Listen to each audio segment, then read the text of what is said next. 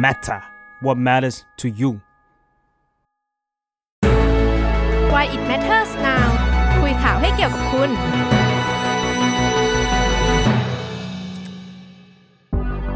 สวัสดีค่ะยินดีต้อนรับเข้าสู่รายการ Why it matters now นะคะรายการที่จะมาคุยข่าวให้เกี่ยวกับคุณค่ะตอนนี้นะคะก็พบกันนะคะทุกวันพฤหัสนะคะเวลาประมาณ 1 ทุ่มตรงแบบนี้นะคะเราจะหยิบข่าวรายสัปดาห์ที่มีประเด็นอยู่เนี่ยเลือกมาเล่าให้ทุกคนฟังนะคะสำหรับวันนี้ค่ะทุกคนกำลังรับชมเราผ่าน2ช่องทางนะคะช่องแรกนะคะก็คือใน Facebook Fanpage The Matter ค่ะแต่ว่าเรายังมีอีก1ช่องทางค่ะทุกคนยังมีใน YouTube นะคะ YouTube Live นะคะก็รับชมเราสดๆผ่าน2ช่องทางนี้นะคะถ้าใครแบบว่าติดตามแฟนเพจ The Matter อยู่แล้วนะคะแต่ว่ายังไม่ได้แบบเข้าไปใน YouTube The Matter นะคะฝากร้านกันตรงนี้นะคะก็ในนั้นเนี่ยก็ยังมีรายการออนไลน์มากมายนะคะจากทาง The Matter ที่ยังรอให้ทุกคนนะคะเข้าไปติดตามกันอยู่ค่ะสำหรับข่าวในวันนี้นะคะก็ค่อนข้างเป็นเรื่องจริงๆมันก็ถูกพูดมานานแล้วเนาะเรื่องทรงผมเนาะก็เล่าก่อนว่าข่าวในวันนี้นั่นคือการยกเลิกกฎระเบียบทรงผมนักเรียนนะคะแต่คือมันก็ดูแบบเสรีภาพได้มาคืนสู่ทรงผมนักเรียนไทยแล้วแต่ว่าถ้ามันดีแบบนั้นเราก็คงไม่หยิบมาพูดเพราะว่าการประกาศยกเลิกของกระทรวงศึกษาเนี่ยที่ออกมาประกาศนะคะว่าให้ยกเลิกระเบียบทรงผมนักเรียนเนี่ยโดยให้โรงเรียนมีอำนาจกำหนดเองว่าจะไว้สั้นไว้ยาวทรงผมแบบไหนได้ทรงผมแบบไหนไม่ได้อะไรอย่างเงี้ยค่ะก็ยังมีข้อกังวลอยู่กับการที่ให้อิสระเสรีให้โรงเรียนเป็นคนกำหนดเองเนาะก็ยังมีข้อกังวลอยู่วันนี้เราก็เลยแบบชวนตูนที่แบบคุณเล่าเลยสิว่าตอนคุณมัธยมคุณแบบเป็นเด็กแบบผมเรียน6ปีอยู่แล้วเพราะว่าเรียนรดไงคุณไม่มีแบบซ่าๆไว้ยาวก็มีตอนมีตอนไหนดีอะตอนม.ต้นน่ะม.ต้นมันก็ยังไม่ซ่าเท่าไหร่ตอนนั้นเรายังติ่มอยู่เลยตอนนี้ซ่าเหรอตอนนี้ยังไม่ซ่าครับ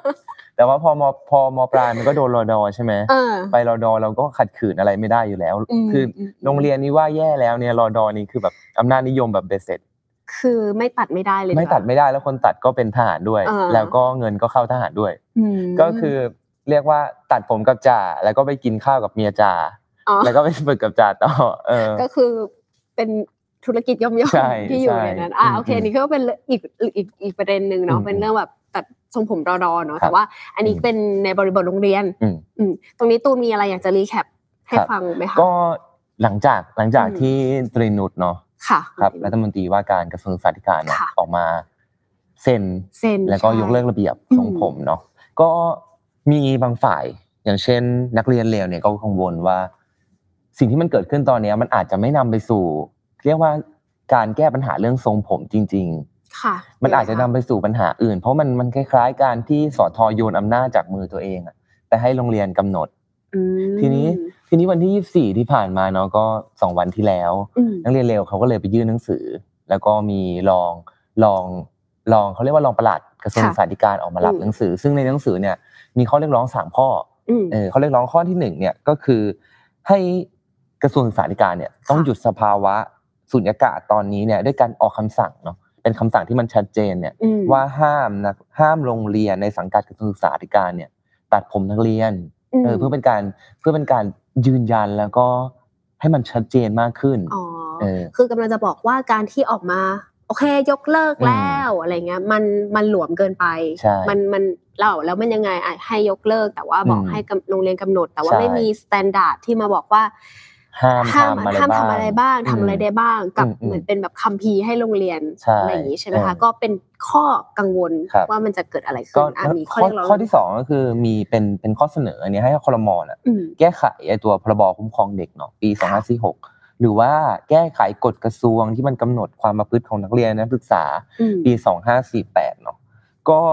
เรื่องนี้เนี่ยมันก็จะเป็นการทำให้เป็นการยืนยันเข้าไปอีกว่าโรงเรียนแล้วก็โรงเรียนน่ะแล้วก็กระทรวงศึกษาธิการเนี่ยต้องเคารพศักดิ์ศรีของเด็กก็คือแก้ไขให้มีเรื่องสิทธิมนุษยชนมากขึ้นอะไรอย่างเงี้ย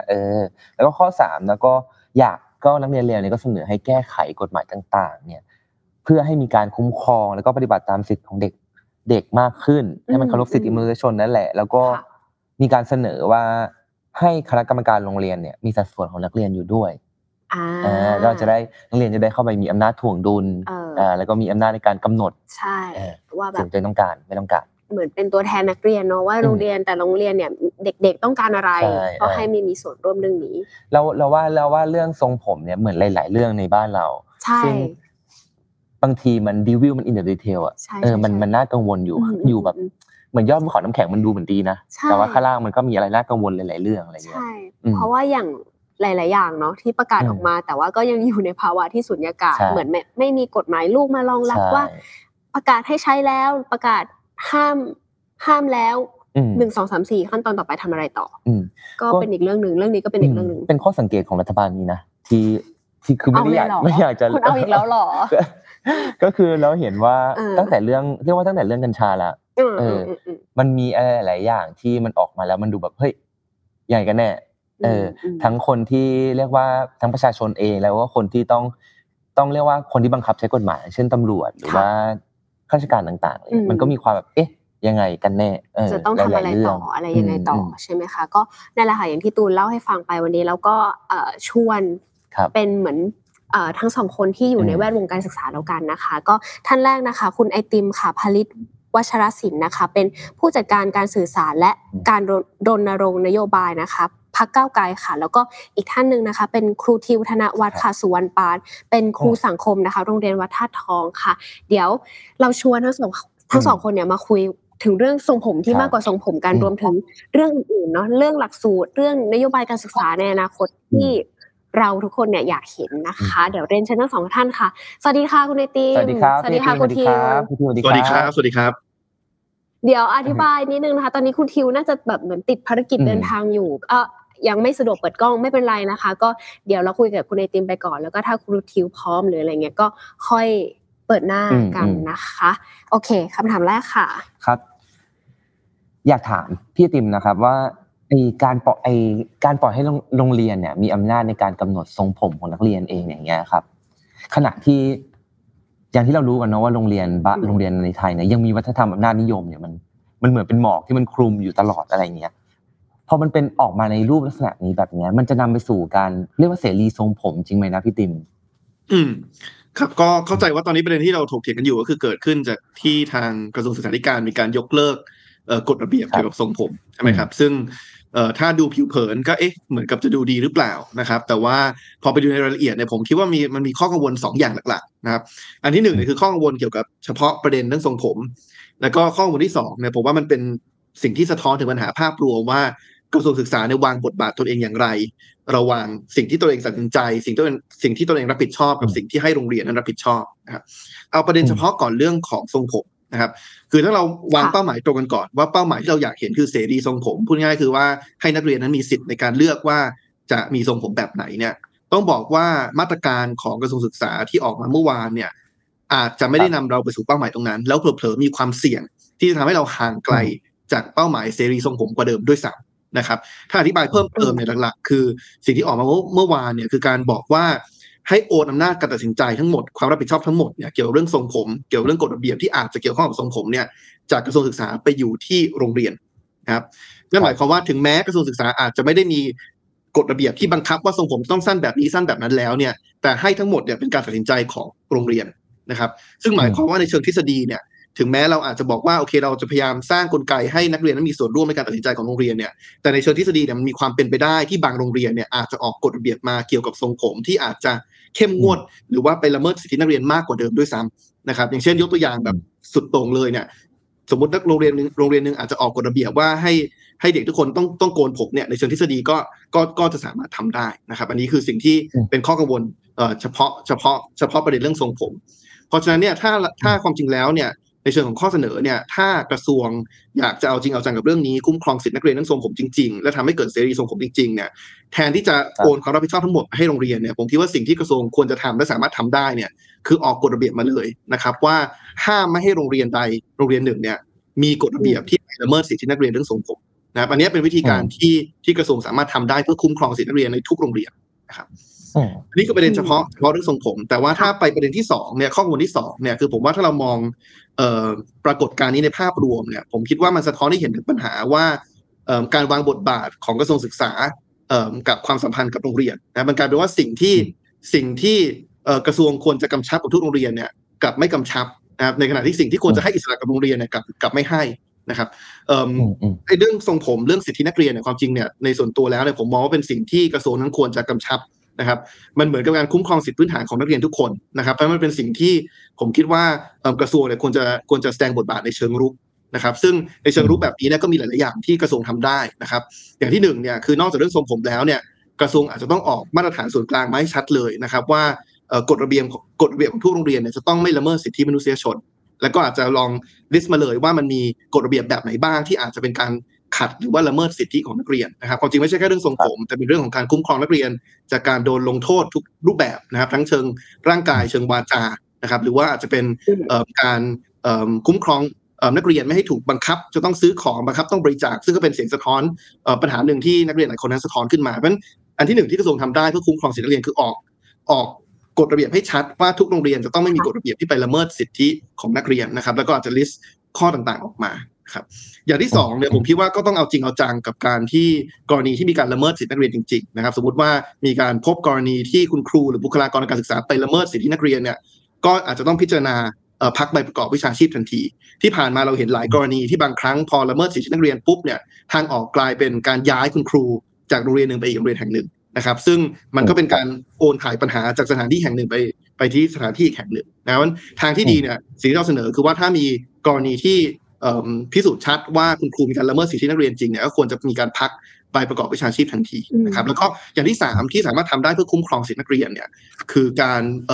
รเพิ่มกลไกหรือช่องทางให้นักเรียนสามารถร้องเรียนได้แต่ต้องเป็นกลไกและช่องทางที่เป็นอิสระจากสถานศึกษานะครับเพราะว่าไม่งั้นเด็กก็อาจจะรู้สึกกังวลใจว่าสมมติว่าคนที่เป็นคนละเมิดสิทธินักเรียนเนี่ยคือคุณครูในสถานศึกษาตนเองเนี่ยถ้ามันเป็นกลไกที่ไม่ได้เป็นอิสระจากสถานศึกษาเนี่ยเด็กหลายคนก็กังวลว่าร้องเรียนไปแล้วเนี่ยมันกลายเป็นว่าอาจจะไม่รับความช่วยเหลืออย่างเต็มที่เพราะฉะนั้นก็อาจจะต้องมีการสร้างกลไกที่เป็นอิสระจากตัวสถานศึกษาหรือว่าแม้กระทั่งเป็นอิสระจากเขตพื้นที่อาจจะเป็นช่องทางที่ต้องขึ้นตรงกับรัฐมนตรีกระทรวงว่าการศึกษาธิการหรือเปล่าก็เป็นไปได้นะครับเพราะฉะนั้นอันนี้ผมว่าเป็นสิ่งที่กระทรวงควรจะแสดงบทบาทเชิงรุกนะครับเพื่อคุ้มครองสิทธินักเรียนทุกคนแต่ไอ้สิ่งอื่นๆเนี่ยที่ความจริงแล้วควรจะให้อิสระกับโรงเรียนเนี่ยปัจจุบันต้องยอมรับว่ากระทรวงยังไม่ได้ให้อิสระมากพอนะครับไม่ว่าจะเป็นอำนาจในการบริหารจัดการงบประมาณว่าแทนที่จะไปกำหนดวัตถุประสงค์ว่างบก้อนนี้ต้องใช้กับสิ่งนั้นเท่านั้นงบก้อนนี้ต้องใช้กับสิ่งนั้นเท่านั้นเนี่ยก็อาจจะต้องให้อิสระของโรงเรียนมากขึ้นในการบริหารจัดการงบประมาณเพื่อให้มันถูกใช้อย่างถูกจุดหรือแม้กระทั่งอำนาจของโรงเรียนในการมีส่วนร่วมในการคัดเลือกบุคลากรหรือว่าอำนาจของโรงเรียนในการออกแบบหลักสูตรที่มันเหมาะกับ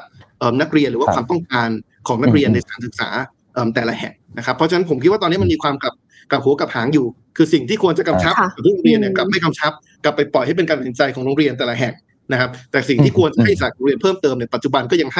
ห้ไม่เต็มที่นะครับผมเลยคิดว่าความจริงประเด็นเรื่อง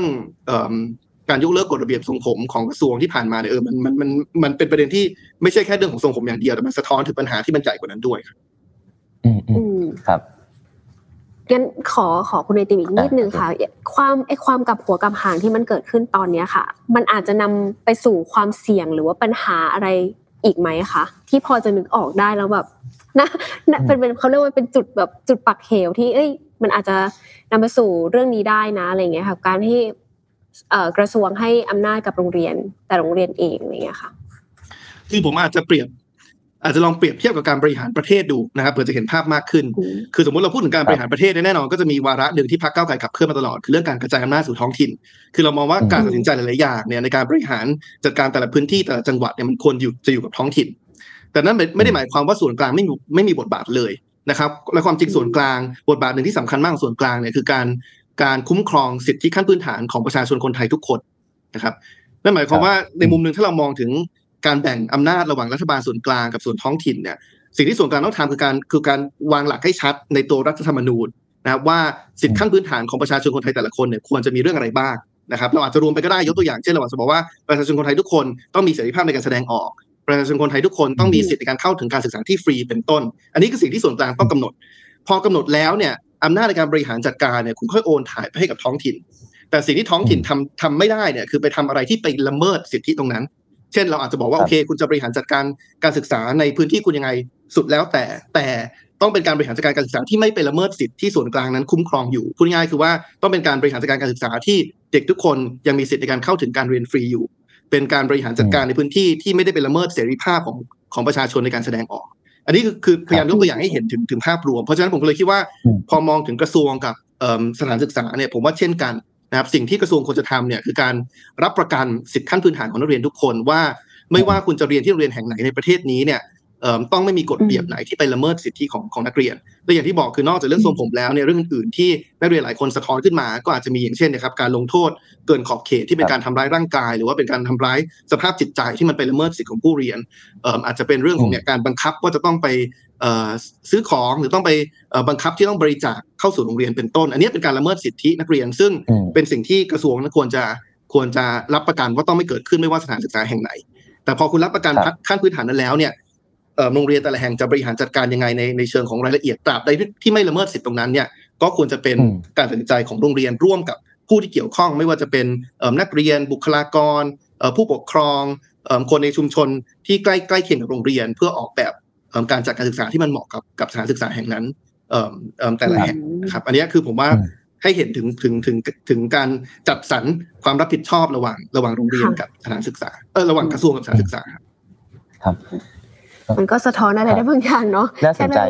กับภาวะกับหัวกับหางที่พี่ติมบอกเนาะว่าอะไรที่โรงเรียนควรจะได้ทำกับไม่ได้ทำอะไรที่ควรจะได้ควรจะทำก็แปลกๆได้มาก็แปลกๆอะไรที่สทควรทำก็ไม่ทำอะไรอย่างงี้นะคะกลับมาที่ครูทิวมาดีกว่าครูทิวจะพร้อมแล้วนะคะครูทิวค่ะเริ่มต้นอย่างนี้ค่ะว่าการที่กระทรวงเนี่ยประกาศยกเลิกกฎระเบียบทรงผมนักเรียนนี่คือทางออกของปัญหาเรื่องทรงผมนักเรียนหรือยังคะในฐานะที่เป็นครูที่ใกล้ชิดกับเด็กด้วยก็จริงๆแล้วหนึ่งเนี่ยเราถ้าบอกว่ามันเป็นทางออกของปัญหาแล้วหรือยังก็คิดว่ายังส่วนหนึ่งเราอาจจะเห็นว่า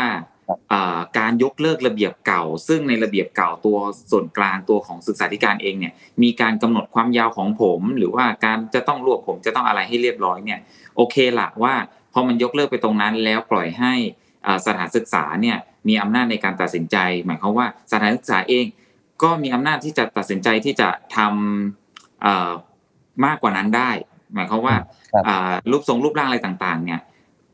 สถานศึกษาอาจจะมีเขาเรียกว่าไงมีอิสระได้มากขึ้นแต่ทั้งนี้ทั้งนั้นเนี่ยในระเบียบเก่าเองเนี่ยก็ได้ให้อำนาจสถานศึกษาไว้อยู่แล้วเหมือนกันว่าถ้าหากจะจำกัดหรือว่าเหมือนยังไงฮะเหมือนกระทรวงศึกษาให้อิสระ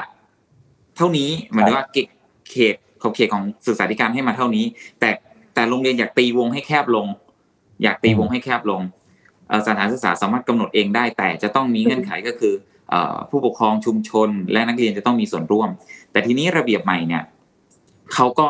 กำหนดสั้นๆง่ายๆเลยว่าสั้นหรือยาวก็ได้จบแล้วก็ให้อำนาจสถานศึกษาแต่อย่างที่คุณไอติมว่าเลยครับว่ามันดูเหมือนจะดีแต่สุดท้ายแล้วเนี่ยถ้าเราไปมองในเชิงการปฏิบัตินะฮะมันไม่ได้ว่าสถานศึกษาจะให้อิสรภาพเพิ่มมากขึ้นหรือว่าปล่อยมากกว่าเดิมเนาะถ้าหากว่ามีโรงเรียนที่จะก้าวหน้าหรือว่าจะให้อิสรภาพได้มากขนาดนั้นเนี่ยก็คิดว่าคงมีจำนวนน้อยไม่ถึง 1% แต่จำนวนมากส่วนมากเนี่ยจะเป็นในทิศทางที่ต้องการที่จะออกกฎระเบียบเพื่อที่จะมาควบคุมหรือตีกรอบตีวงเนี่ยให้แคบลงมากยิ่งขึ้นเสียมากกว่าโดยแม้แต่จากตัวระเบียบเก่าเองเนี่ยครับหลายโรงเรียนก็มีความพยายามนะที่จะออกระเบียบเพิ่มเติมจากของกระทรวงศึกษาธิการ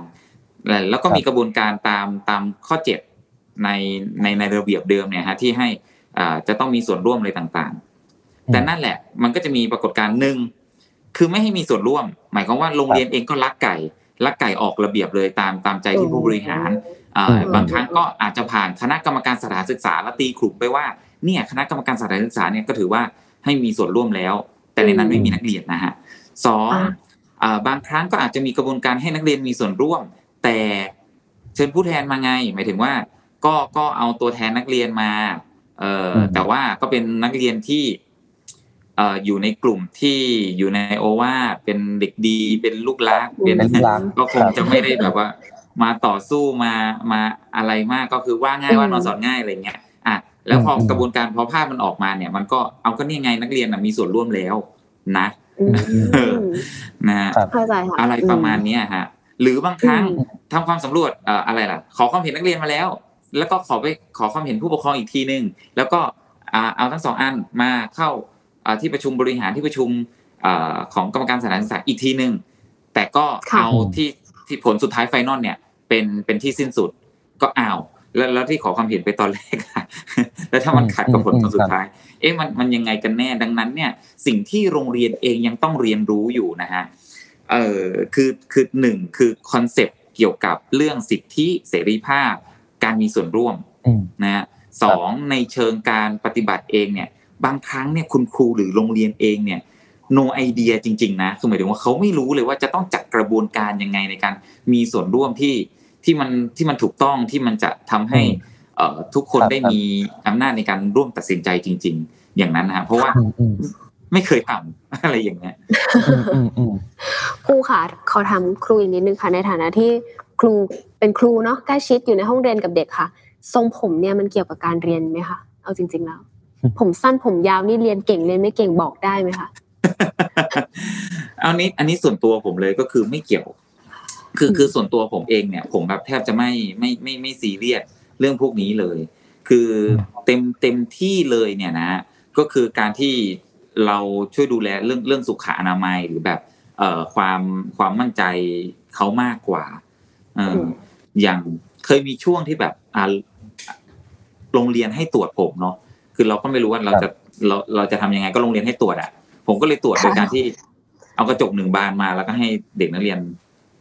ส่องดูด้วยแล้วก็บอกว่าเป็นไงอะไรอย่างเงี้ยอะไรแบบนี้ครับก็คือไม่เกี่ยวผมสั้นผมยาวเอาจริงเราไม่เกี่ยวเป็นเรื่องความมั่นใจเรื่องความมั่นใจ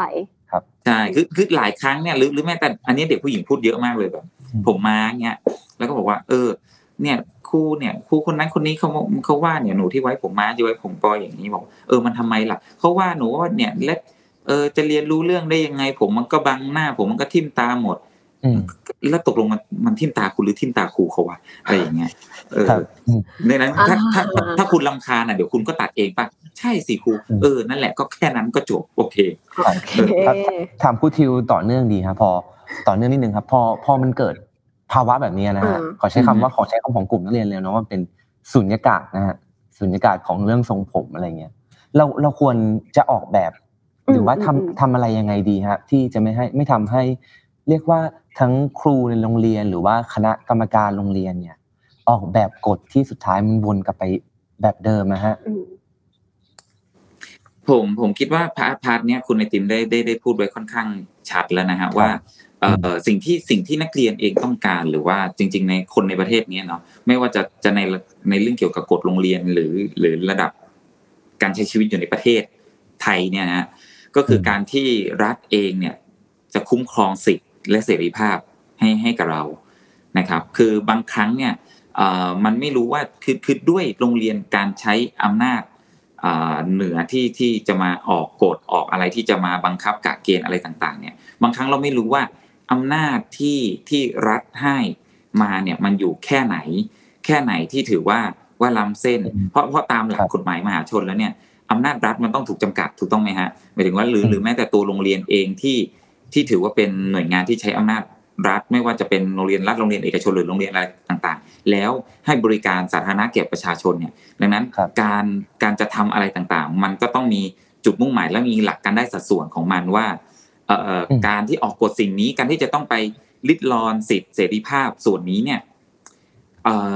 สิ่งที่ต้องแลกมากับการริดรอนสิทธิเสรีภาพของปัจเจกเนี่ยประโยชน์สาธารณะของมันคืออะไรแต่มันไม่สามารถอธิบายได้ไงฮะ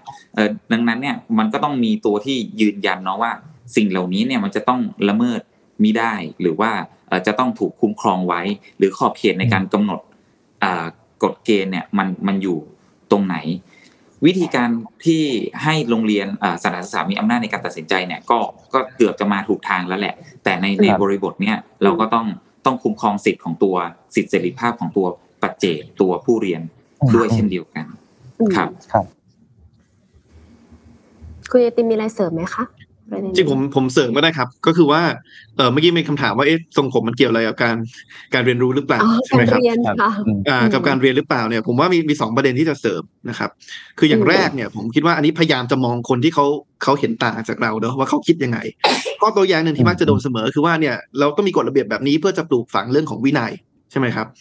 แต่ผมคิดว่าความจริงแล้วเนี่ยมันมีวิธีการอย่างอื่นอีกเยอะเลยนะครับที่ไม่ได้ละเมิดสิทธินักเรียนแล้วก็เป็นการ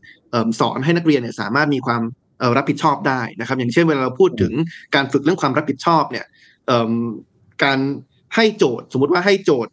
การบ้านนะครับเป็นโปรเจกต์ที่ต้องไปทำวางแผนระยะยาวสมมติให้โจทย์ตอนต้นเทอมว่าภายในสิ้นเทอมอยากเห็นการทำงานแบบนี้มีโจทย์ให้ฝึกทำเนี่ยผมคิดว่าเนี่ยมันก็เป็นการฝึกความรับผิดชอบในการวางแผนการจัดสรรเวลาการบริหารจัดการว่าโอเคโปรเจกต์นี้ต้องใช้ระยะเวลานานนะเทอมนี้มีทั้งหมด2 เดือนเราจะแบ่งเวลายังไงอันนี้น่าจะเป็นการฝึกเรื่องความรับผิดชอบเรื่องวินัยที่มันน่าจะสร้างสรรค์กว่าการไปคาดหวังว่าจะต้องใช้กฎระเบียบเรื่องทรงผมเนี่ยมาปลูกฝังเรื่องวินัยและเป็นกฎระเบียบที่เป็นละเมิดสิทธินักเรียนด้วยเพราะฉะนั้นอันนี้เป็นคำตอบที่ผมจะมีให้สำหรับคนที่อาจจะแย้งกลับมาว่าเนี่ยต้องมีทรงผมเพื่อปลูกฝังเรื่องวินัยว่าความจริงแล้วมันมีวิธีอื่นอีกเยอะเลยนะครับที่สร้างสรรค์และเป็นประโยชน์ต่อการเรียนรู้และก็ไม่ละเมิดสิทธินักเรียนในการที่จะปลูกฝังเรื่องความรับผิดชอบเรื่องของวินัยนะครั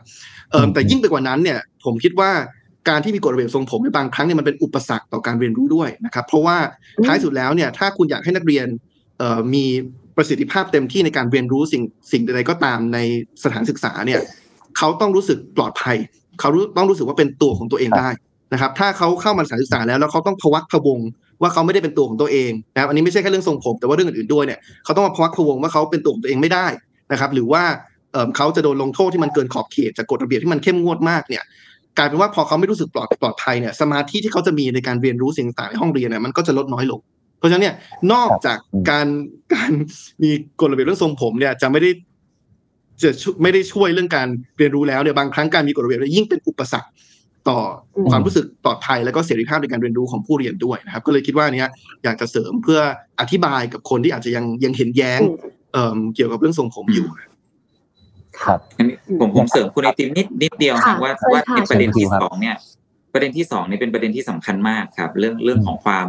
มั่นใจเรื่องของอะไรต่างๆเนาะคือในการพร้อมของการเรียนเนี่ยหลายครั้งแล้วการศึกษาการเรียนรู้ในระบบโรงเรียนเนี่ยเรามักจะมองข้ามประเด็นเหล่านี้ไปก็คื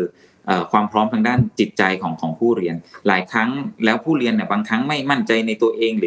ือบางครั้งเผชิญปัญหาอะไรมาจากบ้านมาจากข้างนอกเองเนี่ยเขาก็รู้สึกที่จะไม่พร้อมเรียนอยู่แล้วบางครั้งมาเจอการลงโทษโดย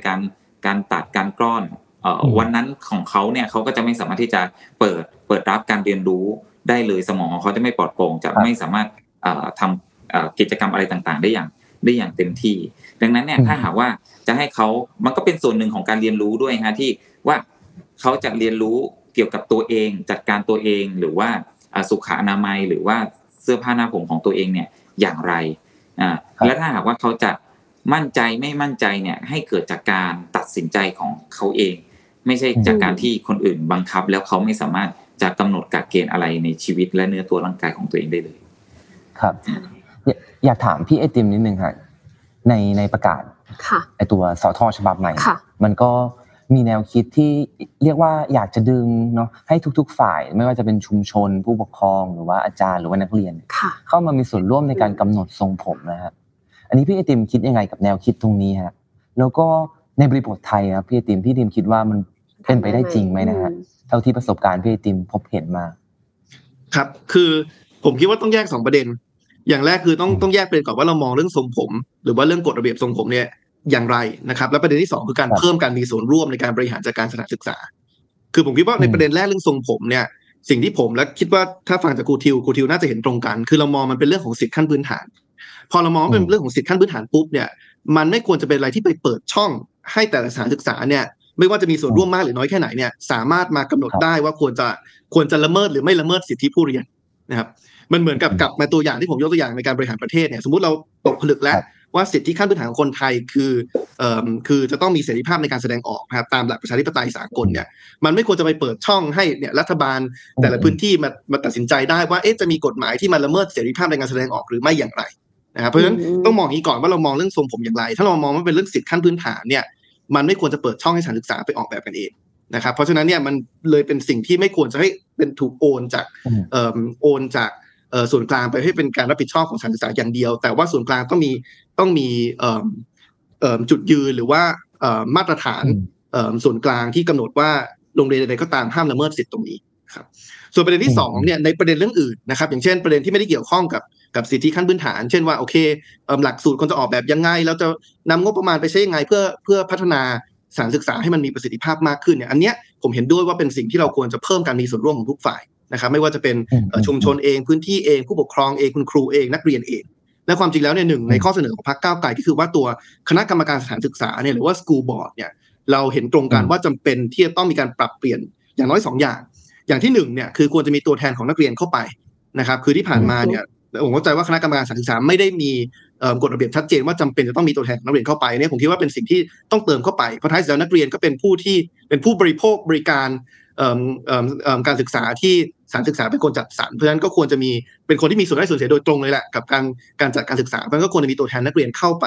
มีส่วนร่วมตรงนี้นะครับอย่างที่2เนี่ยคือผมคิดว่าอาจจะต้องพิจารณาว่ากรรมการของคณะกรรมการสถานศึกษาบางตำแหน่งเนี่ยอาจจะควรมาจากการเลือกตั้งด้วยนะครับอย่างเช่นสมมุติเราบอกจะมีตัวแทนนักเรียนจะมีตัวแทนผู้ปกครองจะมีตัวแทนครูเนี่ยเราอาจจะต้องพิจารณาว่ามันควรจะเป็นตัวแทนที่มาจากการเลือกตั้งของกลุ่มนั้นหรือเปล่าเช่นตัวแทนนักเรียนก็คือมาจากคนที่นักเรียนเนี่ยเลือกเข้าไปเป็นตัวแทนของเขาตัวแทนผู้ปกครองก็คือเป็นคนที่ผู้ปกครองของนักเรียนณเวลานั้นเนี่ยเลือกเข้าไปเป็นตัวแทนพวกเขาเป็นต้นนะครับแทนที่ว่าเพื่อป้องกันปัญหาที่ครูทิวพูดเมื่อสักครู่ว่ากลายเป็นว่าคุณครูสถานศึกษาเนี่ยก็แต่งตั้งตัวแทนนักเรียนตัวแทนผู้ปกครองด้วยตนเองโดยไม่ได้สอบถามความเห็นของนักเรียนหรือว่าผู้ปกครองว่าอยากให้ใครเข้าไปเป็นตัวแทนของเขาหรือว่ามีชุดความคิดแบบไหนที่อยากจะ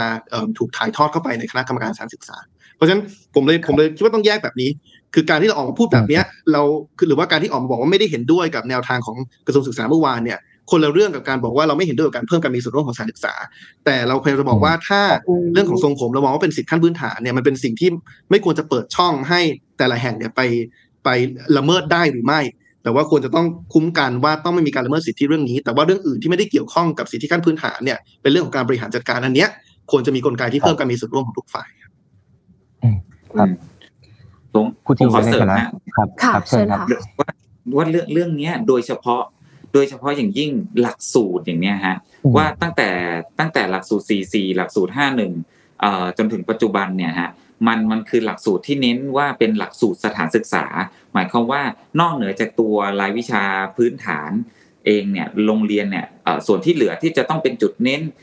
ตามความต้องการของพื้นที่บริบทชุมชนหรือแม้แต่ตัวนักเรียนเองเนี่ย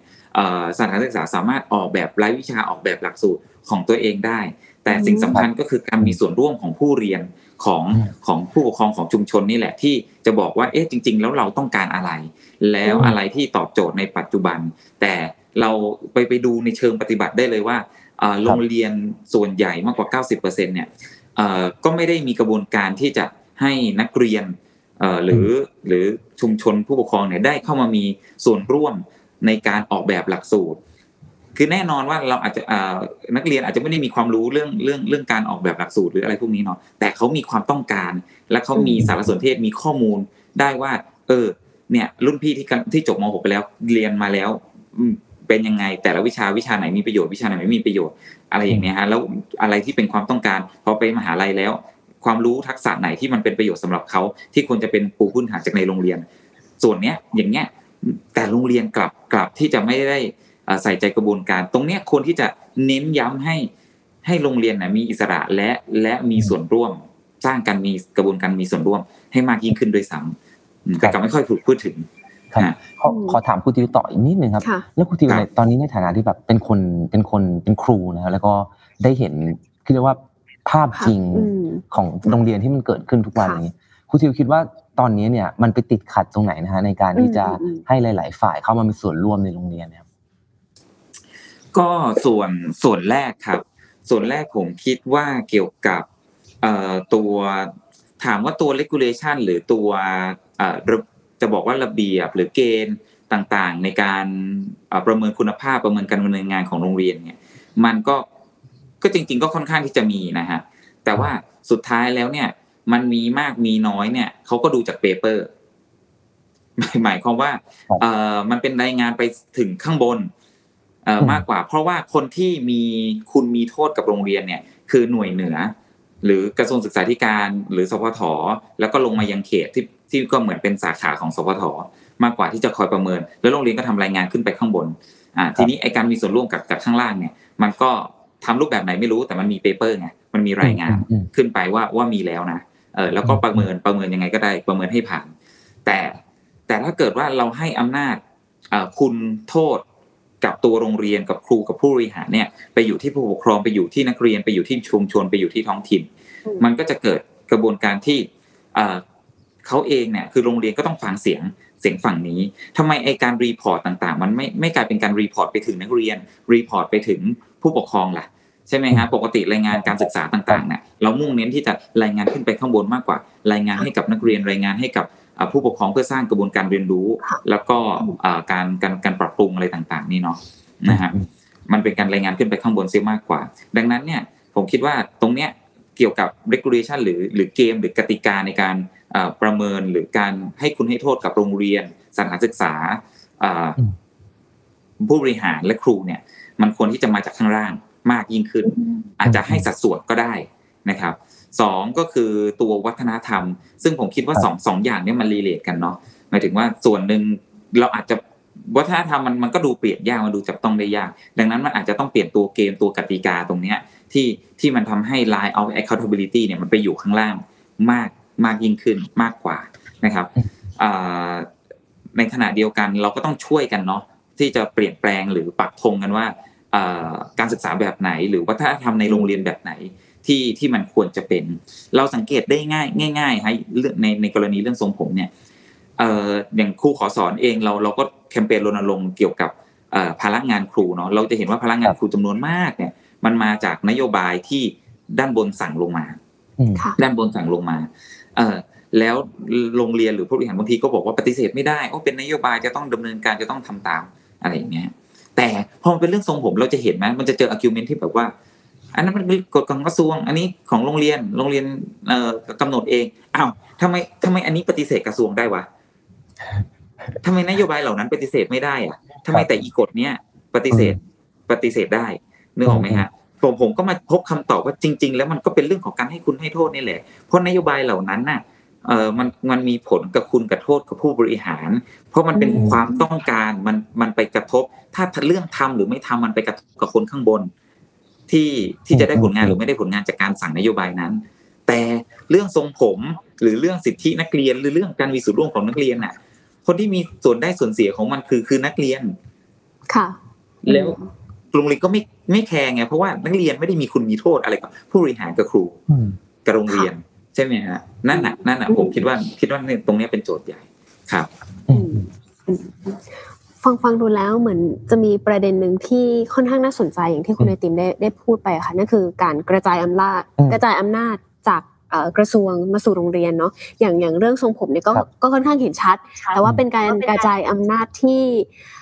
ค่อนข้างที่จะเหมือนจะดีกับหัวกับหางนิดนึงค่ะทีนี้ก็อยากถามทั้งสองท่านค่ะว่าถ้าสมมุติจะเอาจริงเอาจังเรื่องการกระจายอำนาจแบบนี้ค่ะจากบนสู่ล่างแบบนี้นะคะเราควรจะทำยังไงกันดีความสัมพันธ์ระหว่างกระทรวงศึกษาเองกับโรงเรียนอย่างเงี้ยค่ะควรจะแบ่งหรือว่ากระจายอำนาจกันยังไงให้มันดีที่สุดอะค่ะอันนี้รวมไปถึงอาจจะไปไกลกว่าเรื่องทรงผมเนาะอาจจะแบบมันน่าจะเกี่ยวข้องกับหลายๆเรื่องต่อจากนี้อะค่ะใครก่อนดีคะขอคุณไอติมก่อนนะคะผมไปกันก็ได้ครับเวลาพูดถึงกระจายอำนาจจากกระทรวงเนี่ยผมคิดว่าเราอาจจะมองถึงสามส่วนเนาะกระจายไปที่โรงเรียนกระจายไปที่คุณครูแล้วก็กระจายไปที่ผู้เรียนนะครับเอากระจายไปที่โรงเรียนก่อนผมคิดว่าถ้าสรุปสั้นๆเนี่ยมี3อย่างที่ควรจะถูกกระจายเพิ่มขึ้นอย่างแรกคือเรื่องอำนาจในการบริหารจัดการงบประมาณนะครับขยายความจากที่พูดตอนต้นรายการก็คือว่าปัจจุบันเนี่ยเวลามีการกระจายงบประมาณจากส่วนกลางไปที่โรงเรียนเนี่ยมันมักจะเป็นงบประมาณที่ไปกำหนดวัตถุประสงค์ผมเข้าใจว่าปัจจุบันเนี่ยมันจะมีทั้งหมด5วัตถุประสงค์อย่างเช่นก้อนนี้ใช้ได้กับการพัฒนาการเรียนการสอนก้อนนี้สำหรับกิจกรรมต่างๆก้อนนี้สำหรับอุปกรณ์ก้อนนี้สำหรับหนังสือเรียนก้อนนี้สำหรับชุดนักเรียนเป็นต้นนะครับสิ่งที่ผมคิดว่าควรจะเป็นและจะทำให้การใช้จ่ายงบประมาณของแต่ละสถานศึกษาเนี่ยอาจจะมีประสิทธิภาพมากกว่าคือการสลายไอ้กำแพงหรือว่าการไปกำหนดว่าก้อนนี้จะต้องใช้กับวัตถุประสงค์นั้นเท่านั้นอันนี้มันจะเพิ่มความยืดหยุ่นให้โรงเรียนสามารถใช้งบประมาณที่มันตรงกับความต้องการณเวลานั้นของโรงเรียนได้สิ่งนี้เราเห็นชัดในช่วงโควิดก็คือว่าพอทุกคนต้องมาเรียนออนไลน์เห็นว่าการใช้จ่ายงบประมาณเนี่ยมันจะต้องใช้จ่ายลักษณะที่แตกต่างกับเวลาการเรียนการสอนออนไซต์ เราก็เห็นว่าในช่วงนั้นเนี่ยถ้าผมจำไม่ผิดเนี่ยมีการสลายวัตถุประสงค์ตรงนี้ก็คือบอกว่าโอเคโรงเรียนแต่ละแห่งเนี่ยพอได้งบประมาณไปแล้วเนี่ยสามารถไปบริหารจัดการได้ว่าจะใช้ยังไงเพื่อส่งเสริมให้นักเรียนสามารถเข้าถึงการจัดการเรียนการสอนออนไลน์ได้แต่พอโควิดหายไปมันกลายเป็นว่ากลับเข้าสู่สถานการณ์เดิมก็คือว่ากลับมากำหนดวัตถุประสงค์เหมือนเดิมเพราะฉะนั้นอันนี้คืออันก้อนที่1นะครับก้อนที่2เนี่ยคืออำนาจเกี่ยวกับเรื่องบุคลากรนะครับเราก็อยากเห็นโรงเรียนมีส่วนร่วมมากขึ้นในการสัมภาษณ์ในการคัดเลือกบุคลากรที่จะมาสอนที่โรงเรียนแห่งนั้นเพราะว่าความต้องการของแต่ละสถานศึกษาก็ต้องการบุคลากรที่มีทักษะมีความเชี่ยวชาญด้านไหนเนี่ยมันก็อาจจะแตกต่างกันออกไปนะครับอันนี้ก็เป็นสิ่งที่คิดว่าน่าจะช่วยทำให้โรงเรียนเนี่ยคัดเลือกบุคลากรที่ตรงกับความต้องการของตัวเองมากขึ้นแล้วก็ท้ายสุดคืออำนาจเรื่องวิชาการหรือว่าเรื่องหลักสูตรแน่นอนส่วนกลางจะกำหนดเป้าหมายคร่าวๆนะครับว่าอยากให้เป้าหมายการศึกษาในระดับประถมมัธยมเนี่ยพัฒนาทักษะด้านไหนแต่ว่าวิธีการสอนวิธีการจัดตารางเนี่ยควรจะเปิดอิสรภาพให้โรงเรียนมากที่สุดในการจัดหลักสูตรหรือว่าออกแบบหลักสูตรที่เหมาะกับสถานศึกษาของตนเองนะครับเพราะฉะนั้นผมว่าส่วนแรกคือในเรื่องของโรงเรียนเนี่ยคือกระจายอำนาจเรื่องงบประมาณอำนาจเรื่องบุคลากรแล้วก็อำนาจเรื่องของวิชาการหรือว่าหลักสูตรในส่วนของครูเนี่ยผมคิดว่ามี2อย่างที่อยากจะให้กระจายมากขึ้นนะครับอย่างที่1เนี่ยคืออำนาจในการตัดสินใจว่าจะไปใช้งบอบรมด้านไหนปัจจุบันในการอบรมส่วนใหญ่เนี่ยการอบรมบุคลากรที่ครูทิวแย้งได้นะถ้าว่าไม่เป็นไปตามความจริงแต่ว่าตามที่ผมเข้าใจเนี่ยคือส่วนกลางจะเป็นคนคิดว่าโอเคต้องการให้ครูทั่วประเทศอบรมเรื่องนี้ก็จะจัดสรรทุกอย่างเนี่ยโดยส่วนกลางเป็นคนคิดเป็นคนใช้งบผมคิดว่าก้อนนี้ความจริงมีอยู่ไม่น้อยเนี่ยควรจะถูกกระจายไปให้ใกล้ชิดกับครูมากที่สุดนะครับโอเคอาจจะมีบางส่วนห้อยไว้ว่าให้โรงเรียนจัดในระดับโรงเรียนแต่ว่าส่วนหนึ่งเนี่ยผมคิดว่าควรจะกระจายไปที่ครูโดยตรงเหมือนกับเป็นงบที่ให้คุณครูไปตัดสินใจเองว่าจะใช้ในการพัฒนาทักษะด้านไหนที่ตนเองต้องการอันนี้ก็จะทำให้การอบรมมันมีประสิทธิภาพมากขึ้นถ้าเรายังดึงดันเน้นการอบรมแต่ส่วนกลางเนี่ยมันจะเกิดปัญหา2ตลบที่1ก็คือว่าสิ่งที่อบรมอาจจะไม่เป็นสิ่งที่ครูต้องการหรือว่าเป็นประโยชน์กับครูคนนั้นและอย่างที่2ยิ่งไปกว่านั้นเนี่ยเป็นการดึงครูออกจากห้องเรียนออกจากโรงเรียนตัวเองเนี่ยมาใช้เวลาการอบรมส่วนกลางก็กลายเป็นว่าลดเวลาที่คุณครูเนี่ยได้อยู่ที่โรงเรียนได้อยู่กับนักเรียนด้วยซ้ำนะครับส่วนอันที่2เนี่ยคือผมว่าต้องเปิดให้คุณครูเนี่ยสามารถประเมินผอ.ได้ก็คือเหมือนบริษัททั่วไปครับก็คือว่ามีประเมินแบบ360องศานะครับทำให้คุณครูเนี่ยคือไม่ใช่แค่ผอ.ประเมินครูอย่างเดียวแต่ครูประเมินผอ.ได้อันนี้ก็เป็นวิธีหนึ่งที่ทำให้ป้องกันไม่ให้เกิดปัญหาที่เป็นอยู่ปัจจุบันที่บางครั้งผอ.เนี่ยบางคนมีการสั่งงานให้กับครูที่ไม่เกี่ยวกับการเรียนการสอนนะครับแล้วก็ไม่ได้สมเหตุสมผลเป็นต้นนะครับส่วนท้ายสุดเรื่องนักเรียนเนี่ยผมว่าอาจจะ 2-3 อย่างหลักๆอย่างที่1เนี่ยผมว่าต้องมีตัวแทนนักเรียนในคณะกรรมการสถานศึกษาอย่างที่กล่าวไว้นะครับแต่อย่างที่2เนี่ยผมว่ากว้างกว่านั้นก็คือว่าเราอาจจะต้องมองเรื่องการมีส่วนร่วมของนักเรียนไม่ใช่แค่ในระดับสถานศึกษาแต่มองถึงการมีส่วนร่วมของเยาวชนในฐานะการกำหนดทิศทางของประเทศด้วยแน่นอนถ้าอายุยังไม่ถึง18อาจจะยังไม่ได้มีสิทธิ์เลือกตั้งแต่ผมคิดว่าสิ่งที่อยากจะเห็นนะครับคือการมีสิ่งที่เรียกว่าสภาเยาวชนหรือว่า Youth Parliament ปัจจุบันเรามีสภาเด็กและเยาวชนอยู่ภายใต้สังกัดพม.แต่ Youth Parliament หรือสภาเยาวชนที่ผมมองเห็นเนี่ยมันไปไกลกว่านั้นมันคือสภาเยาวชนที่อยู่ภายใต้สังกัดสำนักเลขาธิการสภาผู้แทนราษฎรพูดง่ายๆคือเป็นตัวแทนของคนที่อายุต่ำกว่า18ที่มาจากการเลือกตั้งของคนที่อายุต่ำกว่า18ทั่วประเทศเพื่อมาถกกันเรื่องของกฎหมายนโยบายที่เขาอยากจะเห็นแล้วเราอาจจะออกข้อกำหนดไปเลยก็ได้ครับว่าถ้าเกิดสภาเยาวชนที่มาจากการเลือกตั้งมาประชุมกันแล้วมีมติอยากจะให้มีกฎหมายอะไรสักอย่างนึงนะครับก็ให้สามารถส่งกฎหมายนั้นเนี่ยไปที่สภาผู้แทนราษฎรได้เหมือนกับปัจจุบันนะครับสมมติเราในฐานะประชาชนอยากจะเสนอกฎหมายเนี่ยเราต้องรวมรายชื่อกัน 10,000 รายชื่อนะครับก็อาจจะวางกลไกคล้ายๆกันก็คือว่าถ้าสภาเยาวชนมีมติอะไรเนี่ยจะต้องส่งไปที่สภาผู้แทนราษฎรให้พิจารณานะครับแล้วก็อาจจะมีการกำหนดโควต้าก็ได้ว่าต้องสามารถเรียกรัฐมนตรีที่เกี่ยวข้องเนี่ยมาตอบกระทู้กับสภาเยาวชนไตรมาสละครั้งก็อาจจะเป็นไปได้เหมือนกันอันนี้ก็เป็นการเพิ่มการมีส่วนร่วมของคนที่อาจจะอายุต่ำกว่า18เยาวชนที่อายุต่ำกว่า18แล้วก็เป็นการทำให้เป็นการสร้างกระบวนการเรียนรู้เรื่องประชาธิปไตยไปด้วยนะครับก็อันนี้เลยคิดว่าเวลาพูดถึงกระจายอำนาจภาพรวมผมอยากให้มองถึงการกระจายไปที่โรงเรียนกระจายไปที่ครูแล้วก็กระจายไปที่นักเรียนครับอันนี้เป็นเรื่องที่น่าสนใจมากใช่เป็นโครงระดับโครงสร้างจริงๆเนาะเป็นซับซ้อนมากเดี๋ยวไม่แน่ใจว่าคุณไอติมน่าจะต้องออกไลฟ์ตอนประมาณสัก 19:50 ใช่ไหมขออีกคำถามนึงค่ะขออีกคำถามเดี๋ยวขออนุญาตครูทิวนะคะเดี๋ยวขอให้คุณไอติมตอบนิดนึงค่ะสุดท้ายแล้วค่ะณวันนี้เรื่องทรงผมเนาะเราคุยกันมาโหกี่10 ปีแล้วไม่รู้อะค่ะจนล่าสุดกระทรวงประกาศและยกเลิกทรงผมแต่ก็ยังก็ยังมีข้อกังวลอยู่ทีนี้ต่อจากนี้ค่ะถ้าสมมติว่าเขาได้ฟังรายการของเราหรือว่าคำพูดหรือว่าสิ่งที่เราอยากจะสะท้อนไปว่า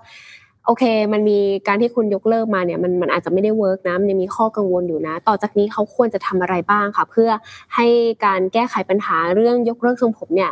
มันเป็นไปได้จริงที่สุดแล้วก็ดีที่สุดอะค่ะครับผมคิดว่าสั้นๆง่ายๆคือว่าอยากให้กระทรวงเนี่ยออกข้อกำหนดมาชัดเจนนะครับว่ากฎระเบียบโรงเรียนไม่ว่าจะเป็นโรงเรียนแห่งไหนในประเทศนี้เนี่ยต้องไม่ขัดกับสิทธิมนุษยชนหรือว่าสิทธินักเรียนพอแบบนี้ปุ๊บเนี่ยผมคิดว่าเราก็สามารถมาถกกันได้แล้วก็มาลิสต์กันได้ว่ามันมีกฎระเบียบอะไรบ้างหรือว่ามาตรการอะไรบ้างที่ผ่านมาที่มันเป็นละเมิดสิทธินักเรียนแล้วก็ออกกฎว่าห้ามให้มีสิทธิ์เหล่านั้นนะครับไม่ว่าจะเป็นเรื่องทรงผมไม่ว่าจะเป็นเรื่องของการลงโทษที่เกินขอบเขตไม่ว่าจะเป็นนะครับเรื่องของบังคับนักเรียนซื้อของบริจาคเป็นต้นนะครับอันนี้ล้วนเป็นกฎระเบียบหรือว่าการปฏิบัติของโรงเรียนที่ผ่านมาที่นักเรียนสะท้อนเข้ามาที่เป็นการละเมิดสิทธินักเรียนนี่คือข้อที่1ข้อที่2นะครับคือผมคิดว่าก็ต้องมีการเอาจริงเอาจังในกรณีที่มีการละเมิดสิทธิเหล่านั้นคือแม้ออกมาแล้วว่ากฎระเบียบโรงเรียนห้ามขัดหลักสิทธิมนุษยชนเนี่ยแต่ถ้าไปพบเจอว่ามีโรงเรียนออกกฎระเบียบเช่นนั้นหรือว่ามีครูหรือบุคลากรทางการศึกษาที่ไปละเมิดสิทธิผู้เรียนจริงๆเนี่ยก็ต้องพักไปประกอบวิชาชีพทันทีนะครับไม่ใช่หาทางออกในการไปย้ายคุณครูจากแห่งนึงไปอีกแห่งนึงหรือว่าแย่กว่านั้นคือย้ายนักเรียนจากแห่งนั้นไปอีกแห่งนึงด้วยซ้ำนะครับแล้วก็อย่างที่3คือผมคิดว่าต้องเปิดช่องทางร้องเรียนที่เป็นอิสระนะครับทำยังไงให้มันมีช่องทางร้องเรียนที่นักเรียนหากพบเจอการละเมิดสิทธิ์หากตัวเองถูกละเมิดสิทธิ์สามารถร้องเรียนได้อย่างสบายใจนะครับเพราะฉะนั้นจะสบายใจได้เนี่ยก็ต้องเป็นอิสระจากสถานศึกษาอิสระจากบุคลากรที่อาจจะเป็นคู่กรณีที่มาละเมิดสิทธิ์ของเขานะครับผมก็เลยเสนอว่าพื้นฐานที่สุดเนี่ยอาจจะเป็นช่องทางร้องเรียนที่ขึ้นตรงกับรัฐมนตรีว่าการกระทรวงศึกษานะครับก็ผมว่า3อย่างนี้ครับจะช่วยแก้ปัญหาไม่ใช่แค่เรื่องของทรงผมแต่ว่าเรื่องของอำนาจนิยมในภาพรวมด้วยก็แนวคิดของพี่ติมก็น่าสนใจมากแต่ว่าก็ยังสงสัยว่าเราอาจจะต้องเริ่มจากการที่เรามีเขาเรียกว่ามีหัวขบวนเนาะมีหัวเรือที่เก็ตในเรื่องเรียกว่าสิทธิมนุษยชนขั้นพื้นฐานก่อนยังไงวันนี้เดี๋ยวขอบคุณคุณไอติมมากนะคะที่มาร่วมคุยกันเดี๋ยวขออนุญาตคุยกับครูทิวต่อนะคะวันนี้ขอบคุณมากๆค่ะคุณไอติมสวัสดีค่ะขอบคุณมากครับขอโทษที่ต้องไปก่อนนะครับไม่เป็นไรครับไม่ติดกฎครับสวัสดีครับคุณทิวครูทิวค่ะขอกลับไปที่คำถามที่คุณไอติมได้ตอบไปแล้วค่ะเรื่องกระจายอำนาจเนาะในฐานะที่เราก็เป็นครูเคยรู้หน้างานจริงรู้ภาระจริงรู้บริบทจริงๆในโรงเรียนนะคะการกระจายอำนาจระหว่างกระทรวงมาถึงโรงเรียนในความฝันและการกระจายอำนาจในความฝันของครูเองมันอยากเห็นภาพอะไรอะคะอันนี้ในมุมมองผมเนาะผมคิดว่ากระทรวงเองก็ลดบทบาทลดอำนาจลงมาเหลือแค่เป็นผู้ที่จะกำกับดูแลโดยที่โรงเรียนเองเนี่ยไอตัวการดำเนินงานต่างๆเนี่ยอาจจะไปอยู่กับท้องถิ่นอาจจะเป็นเหมือนโมเดลในหลายๆประเทศครับที่โรงเรียนเนี่ยไปขึ้นอยู่กับองค์กรปกครองส่วนท้องถิ่นต่างๆนะครับหรือว่าจังหวัดหรือเทศบาลอะไรอย่างเงี้ยฮะดังนั้นเนี่ยการที่โรงเรียนจะออกนโยบายหรือดำเนินการยังไงเนี่ยแล้วกระบวนการมันเกิดกระบวนการประชาธิปไตยที่คนในชุมชนคนในท้องถิ่นพื้นที่ตรงนั้นเนี่ยก็ดีลกับท้องถิ่นได้โดยตรงเลยสายป่านมันสั้นถูกต้องไหมฮะหมายถึงว่าเวลามีปัญหาอะไรนายกเทศมนตรีคนนี้หรือนายกอบจคนนี้สนับสนุนการศึกษามีนโยบายการศึกษาอย่างนี้แต่ถ้าเกิดว่ามันไม่เวิร์กสมัยหน้าก็ไม่เลือกแค่นั้นเองคือเรื่องมันง่ายแค่นั้นเลยส่วนตัวกระทรวงศึกษาที่เป็นส่วนกลางเนี่ยก็เป็นคนแค่คอยกำกับดูแลท้องถิ่นในส่วนมาตรฐานว่าให้ท้องถิ่นเนี่ยจัดการศึกษาอาจจะเป็นซูเปอร์วิเซอร์มีศึกษานิเทศอะไรต่างๆเนี่ยที่จะเข้าไปซัพพอร์ตท้องถิ่นพื้นที่ต่างๆแต่ก็ให้อิสระแต่ในขณะเดียวกันก็ช่วยกำกับดูแลในการให้มันเกิดมาตรฐานอย่างเสมอภาคกันด้วยแต่สิ่งที่เกิดขึ้นที่ผ่านมาเนี่ยด้วยสังคมไทยมันก็ต้องมองมิติของเรื่องการกระจายอำนาจเนี่ยที่มันมีวัฒกรรมเกี่ยวกับการกระจายอำนาจเกี่ยวกับการโกงการอะไรต่างๆเนี่ยและทำให้คนไทยเองในสังคมไทยเองไม่ไว้เนื้อเชื่อใจการเมืองท้องถิ่นเนาะจริงๆแล้วมันก็เป็นวิธีการของส่วนกลางเองแหละที่ต้องการที่จะกำกุมอำนาจในการจัดสรรทรัพยากรไว้ที่ตัวเองทีนี้มันก็เลยทำให้ครูเนี่ยส่วนหนึ่งก็ไม่อยากจะไปอยู่กับท้องถิ่นหรือในความคิดของครูจำนวนมากรู้สึกว่าการที่ตนเองเป็นข้าราชการกระทรวงศึกษาธิการเนี่ย มันมีศักดิ์ศรีมันดูแบบดูดีกว่าการเป็นข้าราชการสังกัดท้องถิ่นหรือการเป็นพนักงานราชการหรือการเป็นอัตราจ้างหรือเป็นอื่นๆที่ไม่ได้เป็นข้าราชการเนี่ยโอ้ดูแบบว่ามันอันนี้กันมากโอเคดังนั้นในบริบทของประเทศไทยมันก็อาจจะเหมือนกับในบางประเทศที่โรงเรียนเองก็สังกัดท้องถิ่นนะแต่ตัวครูเองก็ยังคงเป็นข้าราชการอ่ะก็คือเป็น civil servant ที่สังกัดกับกระทรวงศึกษาธิการก็ได้แต่อำนาจอะไรต่างๆเราก็คงจะมาดูโมเดลนะว่าทำยังไงที่มันจะเหมาะสมอย่างนี้ฮะเพราะว่าสุดท้ายแล้วเนี่ยนโยบายกฎระเบียบหรือการดูแลอาคารสถานที่ต่างๆเนี่ยมันก็จะได้ไปอยู่ที่ท้องถิ่นแล้วมันครูเองจะไม่ต้องแบกรับเรื่องพวกนี้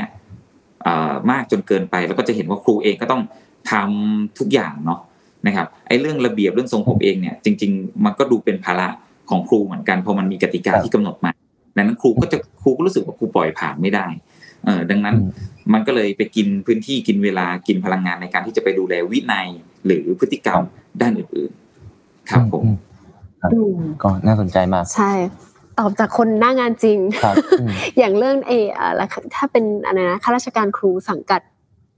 กระทรวงจะดูเท่กว่าอันนี้ก็แบบใช่นี่ก็เป็นเรื่องที่แบบก็ต้องให้คนที่เป็นครูจริงๆมาเล่าเป็นอคติต่อท้องถิ่นนะครับครูทิวขอถามต่ออีกนิดนึงครับว่าครูทิวมองว่าทีเนี้ยทางกระทรวงศึกษาธิการเนี่ยคือก่อนหน้านี้ครูทิวแตะไปนิดนึงพูดคำนึงขึ้นมาเรื่องวัฒนธรรมเนาะวัฒนธรรมที่มันอยู่ทั้งในโรงเรียนแล้วก็ในสังคมเราครูทิวมองว่าทางกระทรวงศึกษาธิการเนี่ยควรมีมาตรการหรือมีนโยบายยังไงฮะเพื่อที่จะเรียกว่าคลายวัฒนธรรมอำนาจนิยมที่มัน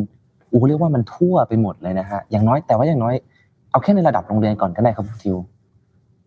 มีข้อเสนอมีมุมมองเสนอเป็นคำถามที่คำตอบยากใช่ไหมคะกำลังคิดอยู่มันมีคำตอบไหมดีกว่าหมายถึงว่าตัวถามว่าถ้าก่อนที่จะไปถึงว่าทำอย่างไรอ่ะต้องถามว่ากระทรวงศึกษาธิการหรือคนที่จะออกนโยบายหรือตั้งเป้าหมายของการจัดการศึกษาเนี่ยเขาตั้งใจที่จะทำแบบนั้นหรือเปล่าดีกว่าคือโอเคประเด็นแรกอ่ะคือ1ต้องมีความตั้งใจก่อนปักธงก่อนที่จะเปลี่ยนแปลงในจุดนี้เนาะแต่เนื่องด้วยที่ผ่านมาเนี่ยไม่ว่าจะเป็นตัวหลักสูตรตัวกฎระเบียบหรือตัวอะไรต่างๆเนี่ยมันก็ไปยึดโยงกับตัววัฒนธรรมอำนาจทั้งสิ้นเพราะว่ามันเป็นการที่ทำให้ไม่ว่าจะเป็นชนชั้นทางเศรษฐกิจชนชั้นทางสังคมหรือวิธีคิดต่างๆแบบเดิมมันคงอยู่แล้ว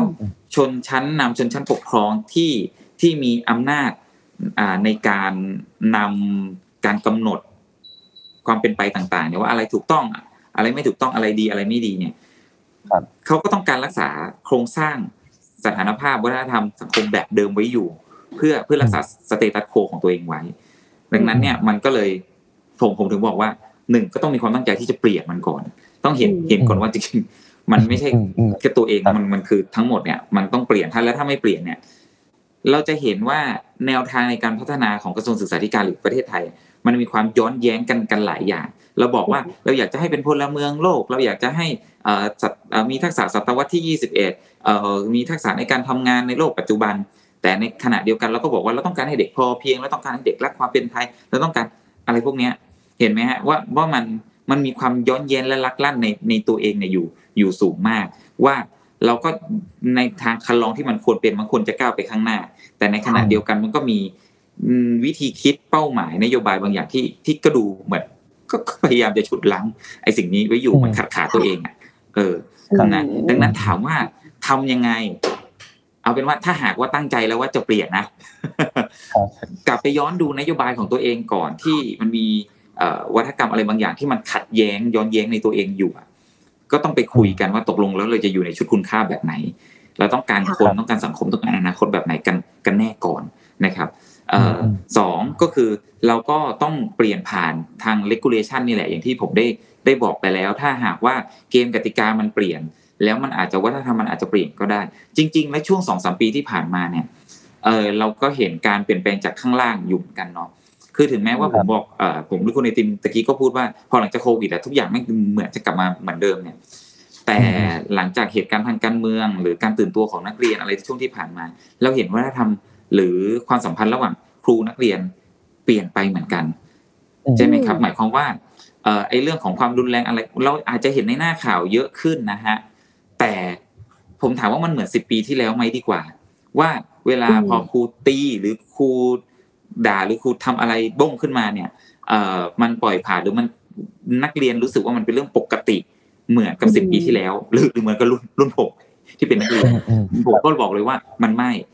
นั่นนี่ก็เป็นตัวชี้วัดว่าวัฒนธรรมและกระแสสังคมมันกำลังเปลี่ยนอยู่ดังนั้นตัวที่สิ่งที่สททำได้คือตัว regulation ตัวกติกาที่จะเปลี่ยนเนาะแต่สิ่งที่ทั้งสังคมทำได้ก็คือมองหาเป้าหมายฉันทำมติร่วมกันแล้วก็ว่าเราอยากเห็นสังคมแบบไหนแล้วก็ส่งเสียงเนาะแล้วก็สร้างการเปลี่ยนแปลงได้ครับดีมากเลยเราต้องก็คือสั้นๆก่อนเลยก็คือครูทิวบอกว่าเริ่มจากตั้งใจก่อนตั้งใจจะเปลี่ยนก่อนตั้งใจจะเปลี่ยนแบบจริงๆก่อนโอเคแค่นั้นเองนะเริ่มต้นง่ายๆน่าจะเป็นคำถามสุดท้ายแล้วเนาะขอกลับมาที่เรื่องทรงผมนิดนึงค่ะครูทิวคะเพื่อให้เข้ากับหัวข้อของเราในวันนี้เนาะก็ต่อจากนี้ถ้าไม่แน่ใจว่า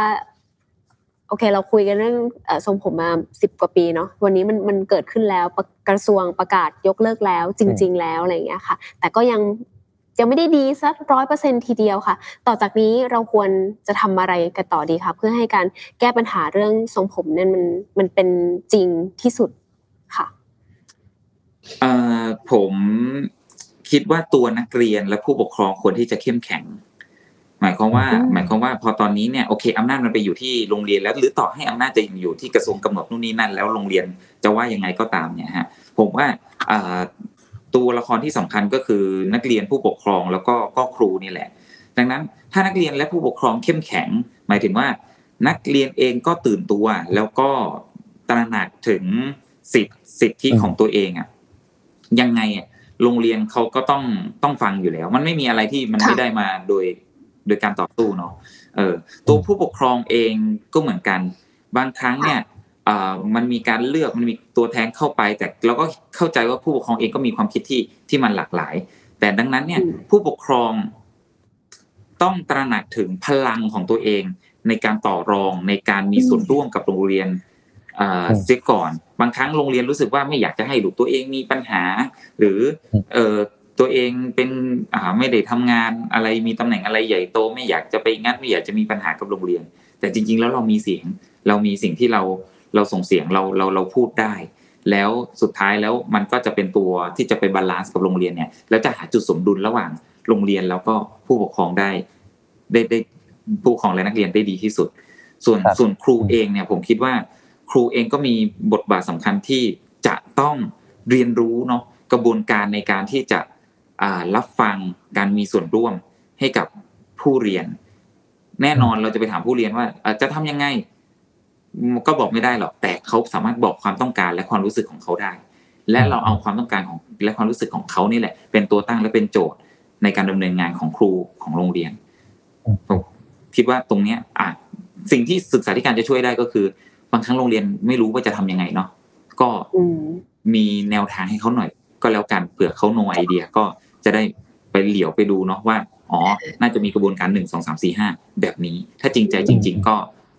ทำแบบนั้นออกมาแล้วก็เป็นตัวเลือกให้กับโรงเรียนหยิบกระบวนการนี้ไปใช้ไปทำจริงๆอย่างเป็นรูปธรรมครับ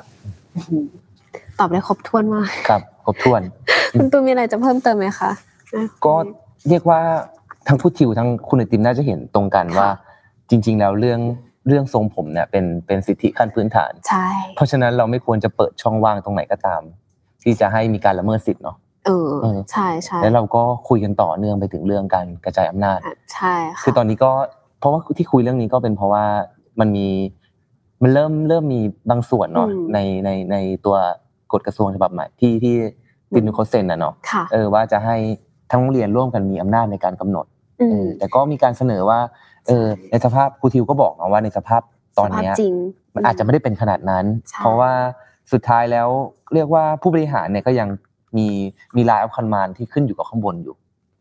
สุดท้ายแล้วในเชิงปฏิบัติเขาก็เลยไม่จำเป็นต้องมาแคร์คนข้างล่างเท่าไหร่ก็มันก็เสนอครูทิวว่าอย่างนั้นก็ให้มีความยึดโยงกับคนข้างล่างมากขึ้นใช่ซึ่งก็ไม่รู้ว่าจะเป็นยังไงต่อครับแต่ว่าเรื่องการกระจายอำนาจก็น่าสนใจใช่ค่ะให้ท้องถิ่นมีอำนาจในการดูแลเรื่องเรียกว่าเรื่องการศึกษามากขึ้นใช่ให้ รวมถึงการคืนอำนาจให้ครูให้นักเรียนแล้วก็อย่างที่ครูทิวบอกว่าอยากให้นักเรียนแล้วก็ผู้ปกครองเนี่ยรู้สึกมีพลังในตัวเองรู้สึกตระหนักว่าเราก็มีความหมายเหมือนกันในเวลานี้ใช่ไหมคะวันนี้ขอบคุณครูทิวมากๆนะคะที่ร่วมมาคุยกับเรานะคะถึงทางเข้าจะเป็นเรื่องทรงผมแต่ว่าระหว่างทางมันมีแบบเรื่องอื่นที่ดีมากๆเลยค่ะขอบคุณครูทิวมากๆนะคะยินดีครับขอบคุณครับค่ะสวัสดีค่ะครูก็สำหรับWhy It Matters Now นะคะก็มาเจอกับทุกคนอีกก็คือวันพฤหัสหน้านะคะเวลาประมาณ 19:00 นตรงแบบนี้นะคะรับชมได้2ช่องทางนั่นคือใน YouTube แล้วก็แฟนเพจ The Matter นะคะวันนี้อ้อยแล้วก็ตูนนะคะไปก่อนครับแล้วก็แต่ว่าครั้งหน้าต้องเป็นคุณสปายนะคะเดี๋ยวครั้งหน้าเราชมกันนะคะว่าเราจะหยิบข่าวอะไรมาเล่าให้คุณฟังนะคะวันนี้ไปละค่ะติดตามย้อนหลังได้ทุกช่องทางของ The Matter นะคะบ๊ายบายค่ะสวัสดีค่ะบ๊ายบายครับ